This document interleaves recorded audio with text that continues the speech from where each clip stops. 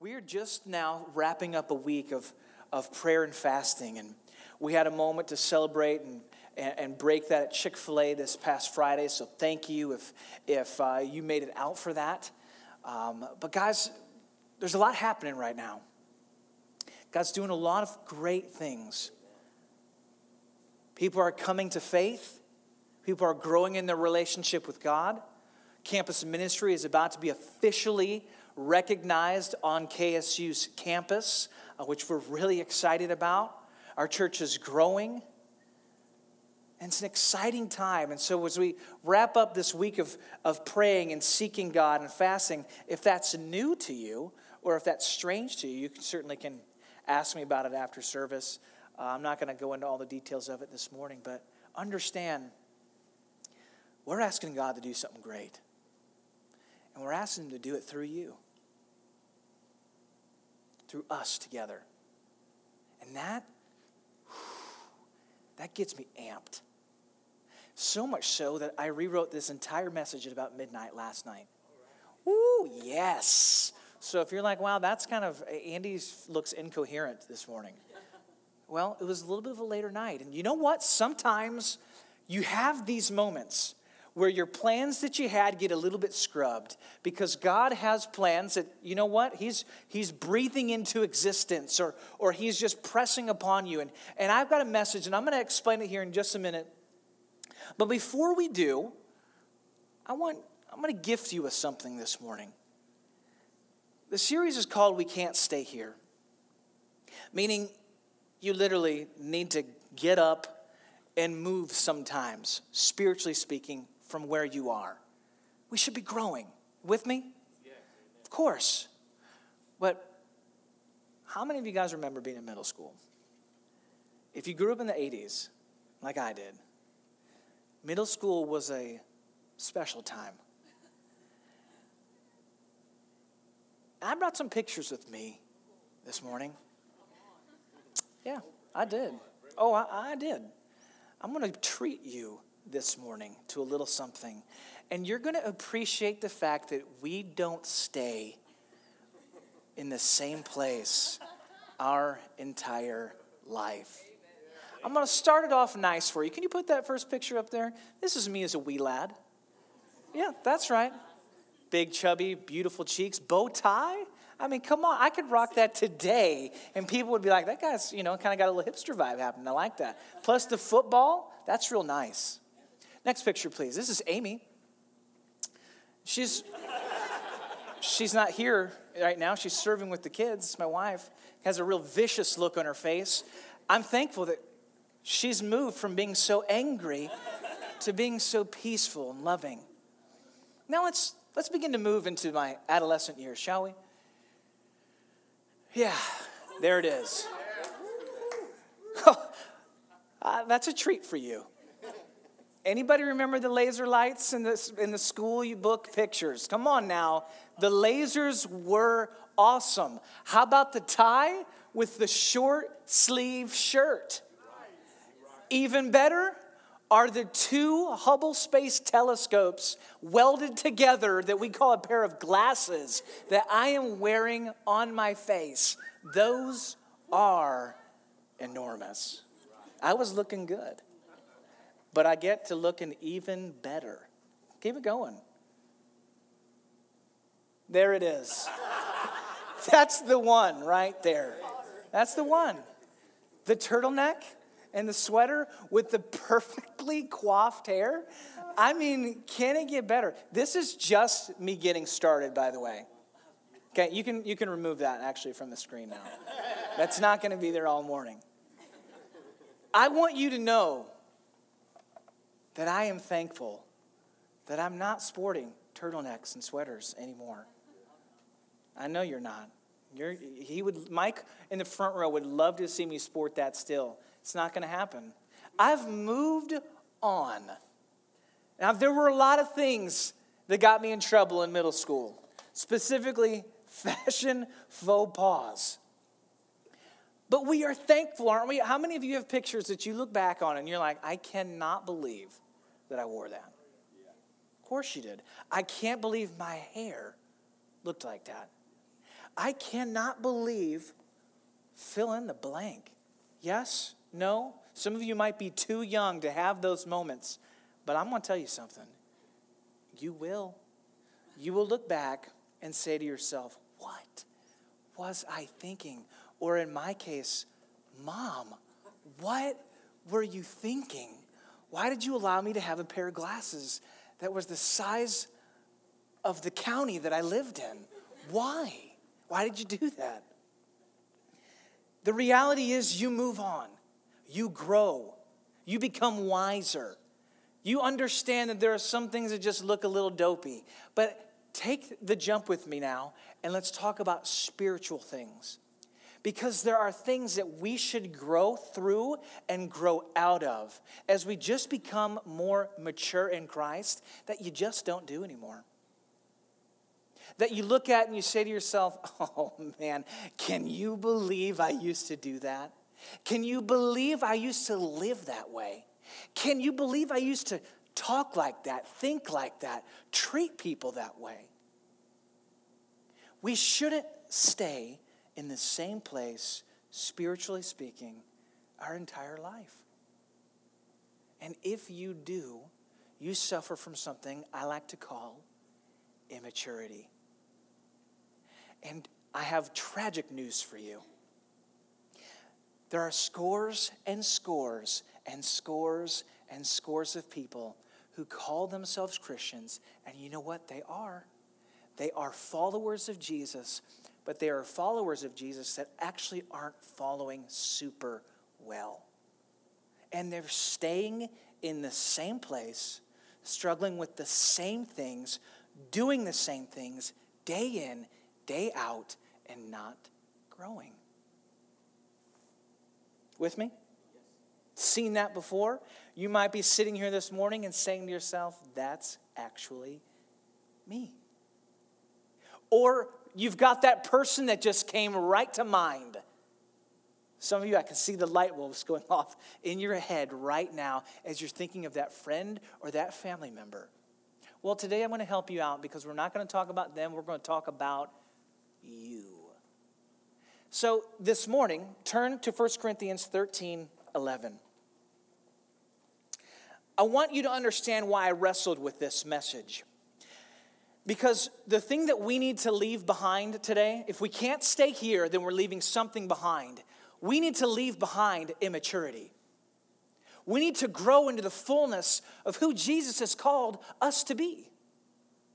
If you are sitting in a chair this morning, if you are serving in the back this morning, whether you're HP Kids, serving with Breakdown after service, God desires that you would grow and that you would leave behind immaturity and walk in maturity. But understand that there isn't a moment, church, where you just arrive and suddenly you've gotten everything that there is to get.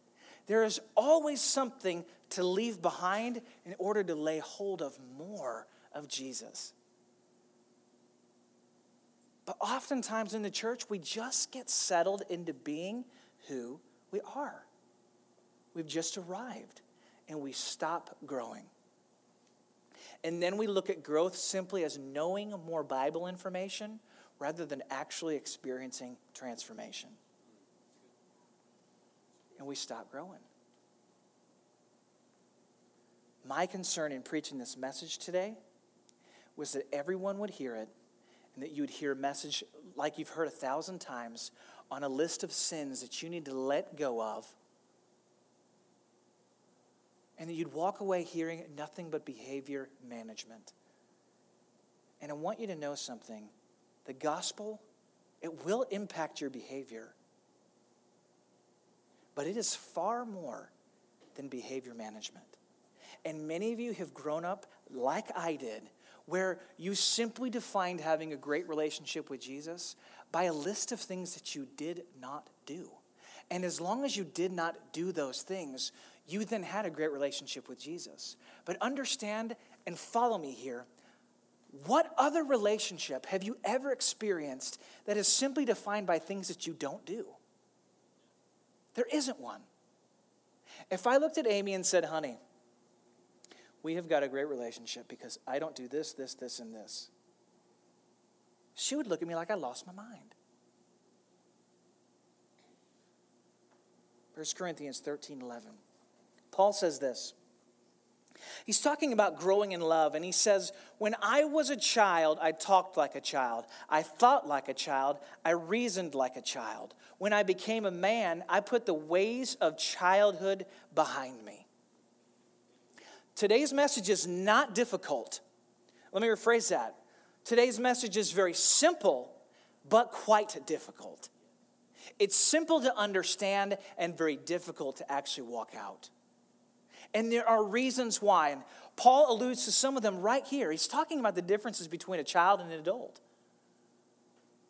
Meaning there are things that a child does, ways that a child speaks, ways that a child thinks that are different than the way an adult should think. Or, in our case, someone who's mature. What are some things that a child does that are immature? Cry. What's that? Temper tantrums. Yes. What else? Oh, wine. If you come over to my house, you will hear it. Ooh. And I have to address it like a loving father. Whining, crying. Now, some crying is good, but the crying over things that shouldn't cause you to cry, being overly dramatic. Amen. Yes. Oh, we're not going to watch that show right now. What? Oh. There are other things, and the list can get really nice, long, and hairy. But if you're not careful, you'll do the exact same things. And yet we call ourselves mature believers, and yet we whine, we grumble, we complain, and we cry when we don't get our way. Ouch. There are things that Paul is describing that we should leave behind and walk into the fullness and maturity that Jesus has for us. With me. So here's what we're going to do. Rather than me speaking specifically about actions that you need to repent of, going to 1 Corinthians 6:9 and busting out all the list of sins that if you just don't do those, you're now mature. I want to get a little bit deeper this morning. But that means it's going to get a little bit more difficult this morning because it's really easy to just focus on behavior. When we start talking about the heart, we start talking about things that you think and actually believe, that's where things get a little bit more tricky. But if we can have God's mind, the way he thinks about things, I can promise you, it'll change the way you live. Your big idea is this: right thinking leads to right living. It's not crazy. It's simple, but really difficult. Listen to what Paul says to Timothy. He says in 2 Timothy 4, "For the time will come when people will not put up with sound doctrine. Instead, to suit their own desires, they will gather around them a great number of teachers to say what their itching ears want to hear. They will turn their ears away from the truth and turn aside to myths." I have good news and bad news. The bad news is we live in a culture that has perpetuated some pretty unbelievable myths. And those myths have even crept into the church. And if you're not careful, you will believe those things. Your mind will lay hold of those things. You will put your faith in those things, and they will impact the actual manner and ways in which you live. And the way that you live will look immature. Ready? We're going to address some stinking thinking this morning. Would you like that? Nobody did, apparently. Brandon did, thank you.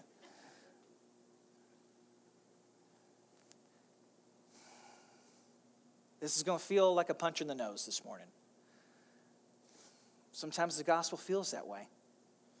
I'm going to bring it with love and I'm going to bring it with grace, but I'm not going to dodge the reality of the truth this morning that we need to hear.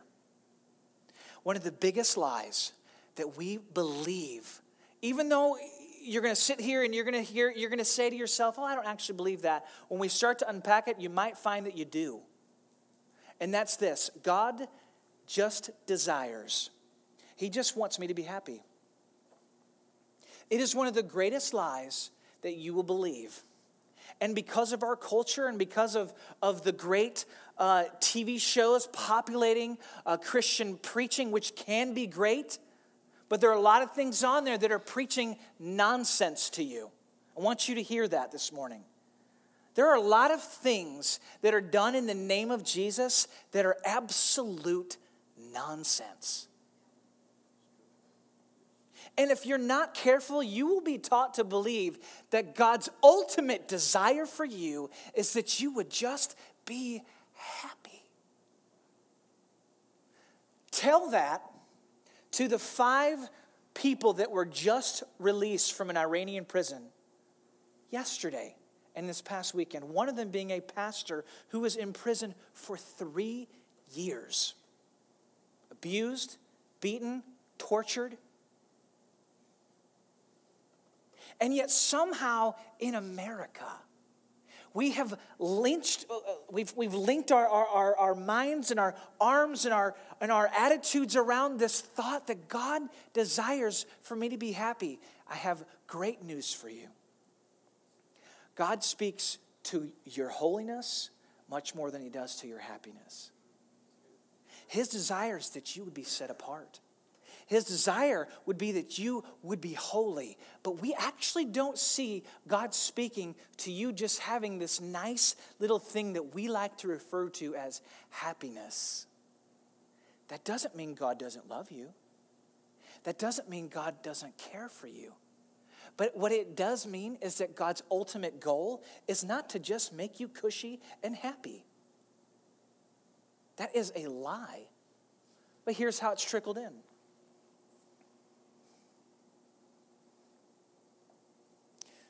Some of you have heard the prosperity gospel, where if you just tithe a little bit or give this, then God, go home, open your mailbox. There's going to be a check waiting for you. I watched a video just this past week, and it brought me to tears of a pastor testifying at a court of law about how he was spending money. He bought a brand new $5,000 suit every single week. The reason he did it was because he sweat through the last one when he preached. Justified all of these people giving and sold them an unbelievable message on give. And hear me, you should give. You should be generous. But oftentimes we can kind of whip people up into an emotional frenzy where if you just give and give a little bit more, well, God's going to bless you in that regard. It's a slippery slope, because I'm sitting here and I'm going to tell you that I believe God blesses those who are generous and those who give. But the promise, it gets twisted and it gets manipulated, and then we begin to give in order to get. And that is never how we see it laid out in Scripture. I don't give to get. I give because God is holy, and he deserves my worship, period. That's it. I give because he is true and right and loving and holy, and he deserves this kind of attitude from me. I yield everything to him, not just this one little area. And somehow now, because I give, I should be riding a sweet new ride, rocking a fat new suit, rocking a brand new sweet kicking house. I want you to hear this. The gospel is full of people who suffer. I mean, cover to cover, we have people who have pledged their life to this amazing and glorious God that we serve, and their life was very difficult. Sometimes they experience anguish, sometimes death. Yet they followed God faithfully because he was so true, he was so right, and even in the midst of difficulty, they could hold on to the fact that God was still good. I want you to hear that. Some of you are sitting here today, and this idea of God just wants me to be happy, it's rooted in there, and therefore you have resentment towards God because your life doesn't look the way you'd like it to look. You're not experiencing what you want to experience, and you feel as if God owes it to you because after all, doesn't he want me to be happy? And I want you to hear this. God wants you to be holy. He wants you to have joy. But we don't see a whole lot of God trying to get into the affairs of your everyday life to make sure you just feel good when you get out of bed each morning. No, you choose to have joy when you get out of bed each morning.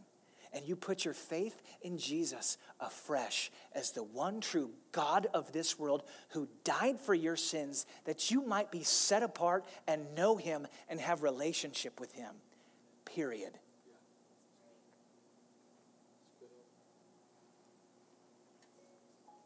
Here's how things get a little bit tricky, though, because people believe this, and it filters down into their church, and it filters down into their marriage. Because if God just wants you to be happy, well, guess what you should probably do when your marriage starts getting difficult? If God wants you to be happy, and that's all he is ultimately concerned with, well, then you should ditch that spouse when things get hard or when you're unhappy and find yourself a new one. Because after all, that will solve the happiness problem. That's what God would have for you. Rather than learning to cling to your spouse and cling to God when things are tough. And when you look at them and you don't feel like loving them. And you don't feel like being nice. That will happen, P.S., if you haven't experienced that in your marriage. There comes a moment where you are angry with that person. Or frustrated with that person. Or heaven forbid, maybe you're just not as attracted to them as you used to be. Well, your happiness is God's ultimate concern, so ditch that person and find a new one that makes you happy. No, because here is the gospel. Submit to one another out of reverence for Christ. Ephesians 5:21. Husbands, love your wives as Christ loved the church and gave himself up for her. Well, what did Jesus do? He died for you and for the church. And so what you get to do, rather than just living for your own happiness, you get to live in submission to one another and to God and die to yourself. And that, ladies and gentlemen, is Gospel 101. But this happiness gospel doesn't just end there because it begins to trickle into your parenting as well, moms and dads. Because after all, if God's ultimate concern is making you happy, then as a parent, your ultimate concern should be making your children happy. And consequently, we have parents who just refuse to discipline their children. They refuse to bring pain and hardship to a little small life that frankly needs it. And we get our children anything their heart desires. They're spoiled. They have every wish and desire granted to them. They talk back to their mothers and fathers. They have disrespect for elders, etc., etc., etc. And oftentimes we do nothing because heaven forbid their little spirit would cry and be hurt that mommy and daddy would bring a little bit of pain to their life. You with me this morning? I want you to understand something in our house. Well, before I do, let me just blow this ridiculous thing out of the water as well. Everyone should get an award.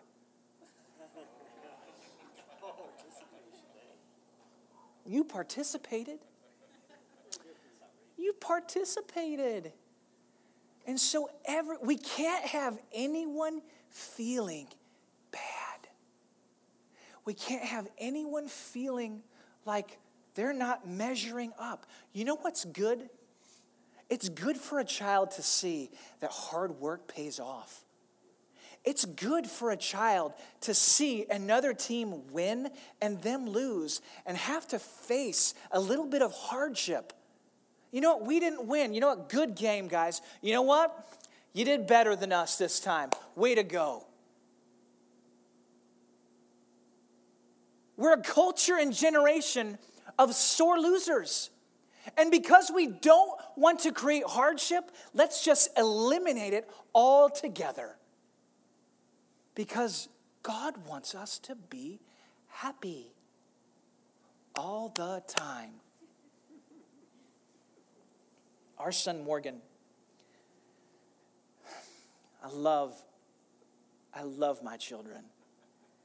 And Morgan he's got a wicked sense of humor right now. It's just phenomenal. But he doesn't like to eat the healthy food that we have placed on his plate at dinner time. And so Amy had gone to the store yesterday and we found a new little treat. He rarely gets treats because of all of his allergies.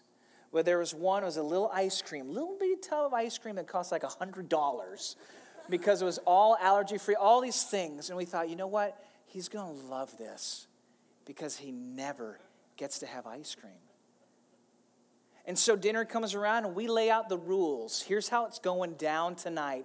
You clean your plate. You're going to eat all of this. And if you do, here's what you're going to get. You're going to get a little scoop of this. And Caroline just started going to work because she wasn't going to miss out. Graham wasn't going to miss out. Beckett's not quite there yet. He's our youngest. But Morgan, he decided he was going to try to have some of this and not eat his food. And I want you to hear this because as a father that loves his son, it was not easy for us because he rarely gets to experience this. And I wanted to just look at him and say, do what you want, son. Go ahead. You'll be fine. But the reality is, we said this. And I'm going to stick to this. And although you are bellowing like a cow going to the slaughterhouse that you are not getting this ice cream, I'm telling you right now, son, you're not tasting this because of your choices. And we are not bending. And this feels hard, and this feels mean. But I am teaching you a valuable lesson that it pays to obey. That my job as your father isn't to just bow to your wishes and make you happy. It's to teach you how to obey, how to live right, how to love God, how to put one foot in front of the other, how to work hard. We're not trying to just make happy people. I am trying to disciple my children into living set apart lives that are holy and committed to God. He did not get any ice cream at all. He was devastated, and it pained my heart. The Bible says this, Hebrews 12, 7 through 11, that endure hardship is discipline. You need to hear that, church. You've got hard things in your life, and you need to endure it and understand that some of those hard things are God's way of disciplining you. And that doesn't mean he doesn't love you. It actually means the opposite. God is treating you as his children. For what children are not disciplined by their father? If you are disciplined and everyone undergoes discipline, then you are not legitimate, not true sons and daughters at all. Moreover, we have all had human fathers who disciplined us, and we respected them for it. How much more should we submit to the Father of spirits and live? They disciplined us for a little while as they thought best, but God disciplines us for our good, in order that we may share in His holiness. No discipline seems pleasant at the time. True story, but it feels painful. Nobody likes discipline. No one likes hardship. No one likes suffering. But these are parts of the gospel that if we pull out, you will never grow into the maturity that God has for you. Later on, however, it produces a harvest of righteousness and peace for those who have been trained by it. We have got to do the deep heart surgery of removing this that God desires. He desires to bless you, true.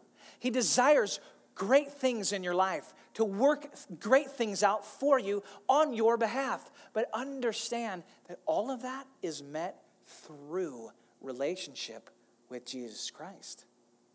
He is the fullness of God's promises to you.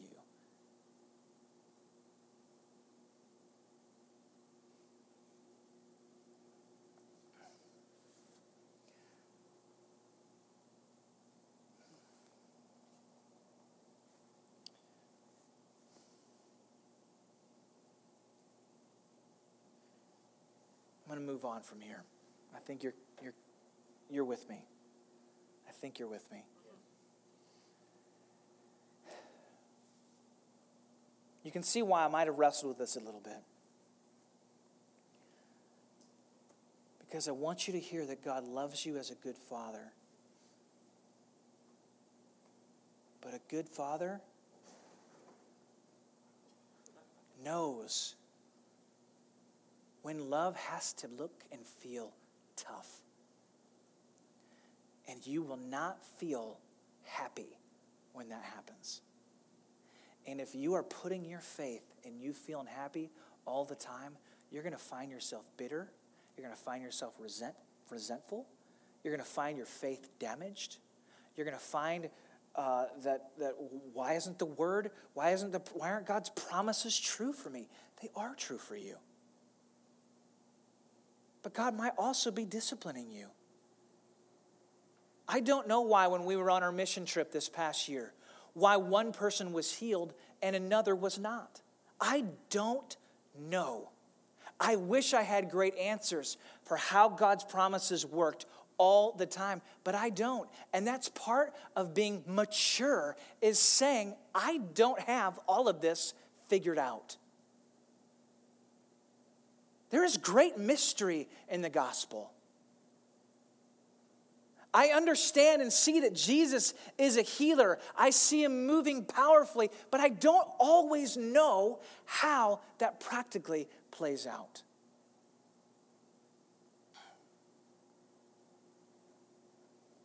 Here's your second lie. I'll bring it to a close. Because if we can begin to remove these from our mind and our heart, I can promise you, without me even having to address all of the different sins and things that we need to set aside and stop doing, if we will get these out of the way and stop believing them, you will find yourself running to Jesus, and you'll stop tripping, and you'll stop getting snared, and you'll stop getting stuck.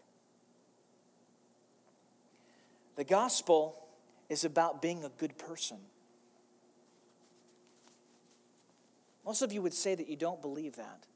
And yet when we talk about what it actually means to follow Jesus, it's really easy to just kind of create a list of things that you do. And at the end of the day, it's about being good. That's what I got growing up. Just be a good person. But I want you to hear this.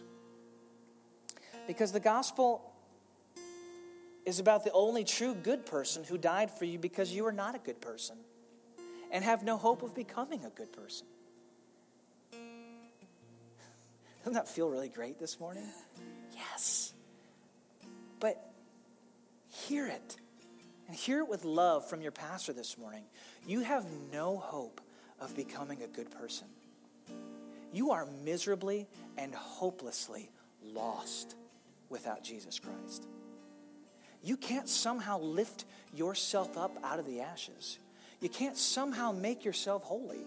You can't somehow just do enough so that the cosmic scale of good versus bad is somehow outweighed. And if you've just got enough good in the tank, then at the end of days, when you stand before Jesus, as if somehow he's going to just measure the two, and whichever side you end up on is how he decides whether you get to live with him in paradise.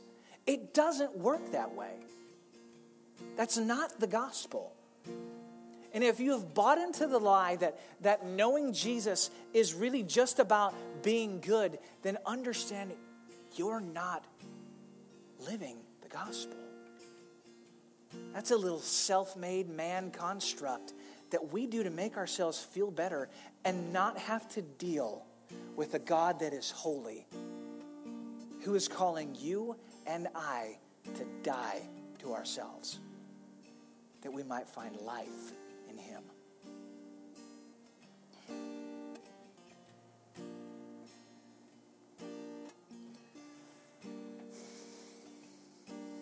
Normally I preach a story, and that's kind of my go-to. I love stories in Scripture, and I love unpacking them, and I didn't have a story for you today.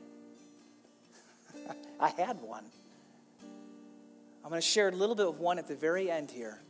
Normally in a message like this, you'd start with a story and then begin to unpack it. And I'm actually going to do the opposite. We unpacked what it means to leave maturity. We've got to leave two ideas behind. And it is culturally specific to you as American Christians. God is not ultimately concerned in you being happy. He is concerned about you being holy. Fact. And God isn't interested in you being good. He's interested in you dying to yourself and putting your faith in Jesus, who is the one true good person, who redeems you and transforms you and makes you righteous in God's sight.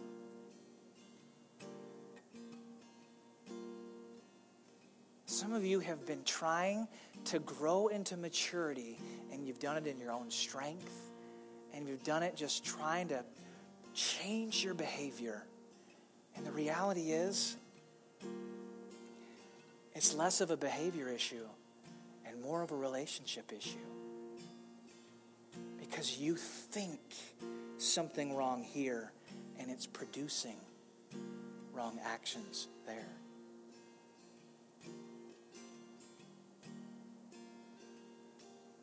I'll leave you with a story.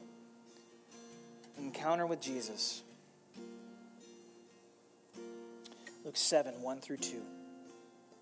It says, when Jesus had finished saying all this to the people who were listening, he entered Capernaum. There a centurion's servant, whom his master valued highly, was sick and about to die. The centurion heard of Jesus and sent some elders of the Jews to him, asking him to come and heal his servant. When they came to Jesus, they pleaded earnestly with him, this man deserves to have you do this because he loves our nation and has built our synagogue. Do you see where I'm going here? See, these elders are coming to Jesus and they're saying, look, my man, the centurion, he's a really good guy. You should do this for him. It would really make him happy for you to do this for him. Oh, it would be amazing. Oh, by the way, he kind of actually deserves it because he's a good guy. He's done a lot of great things. Come on, Jesus. Yay. And yet Jesus, in his mercy, goes with them. But he wasn't far from the house when the centurion sent friends to say to him, Lord, don't trouble yourself, for I do not deserve to have you come under my roof. This is why I did not even consider myself worthy to come to you. But say the word, and my servant will be healed. For I myself am a man under authority. A soldier's under me. I tell this one, go, and he goes. And that one, come, and he comes. I say to my servant, do this, and he does it. And when Jesus heard this, he was amazed. Turned to the crowd and said, I tell you, I have not found such great faith in all of Israel. And the men who had been sent returned to the house and found the servant well.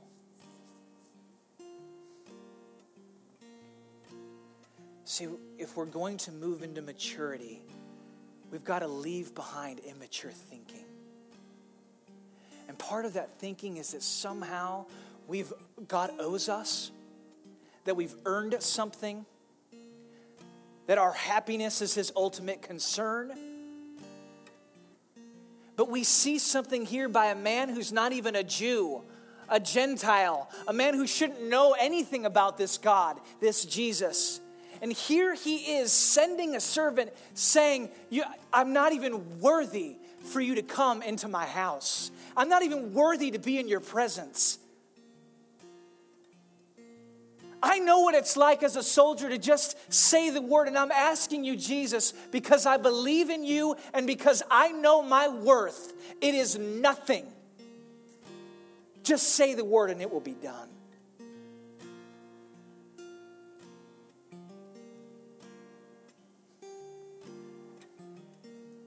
See, there is a humility, church, that we have to own. Rather than running from different sins and finding the list and beginning to work on every single one, what if you humbled yourself before a glorious and great and powerful God and said, I'm not worthy of you. I'm inviting more of you into my life. I'm asking you, I know I am a sinner, and God, I thank you today that you died for me, that you've made me righteous. I didn't deserve it. I don't deserve it. I'm never going to deserve it. But Jesus, you did it, and you are worthy, and you are holy. And Jesus, would you see fit to do that in my life? Not because of my actions or my worth, but because you are merciful and good and gracious. See, the Bible says that he resists the proud and he gives grace to the humble. He makes a way for the humble. He exalts the humble.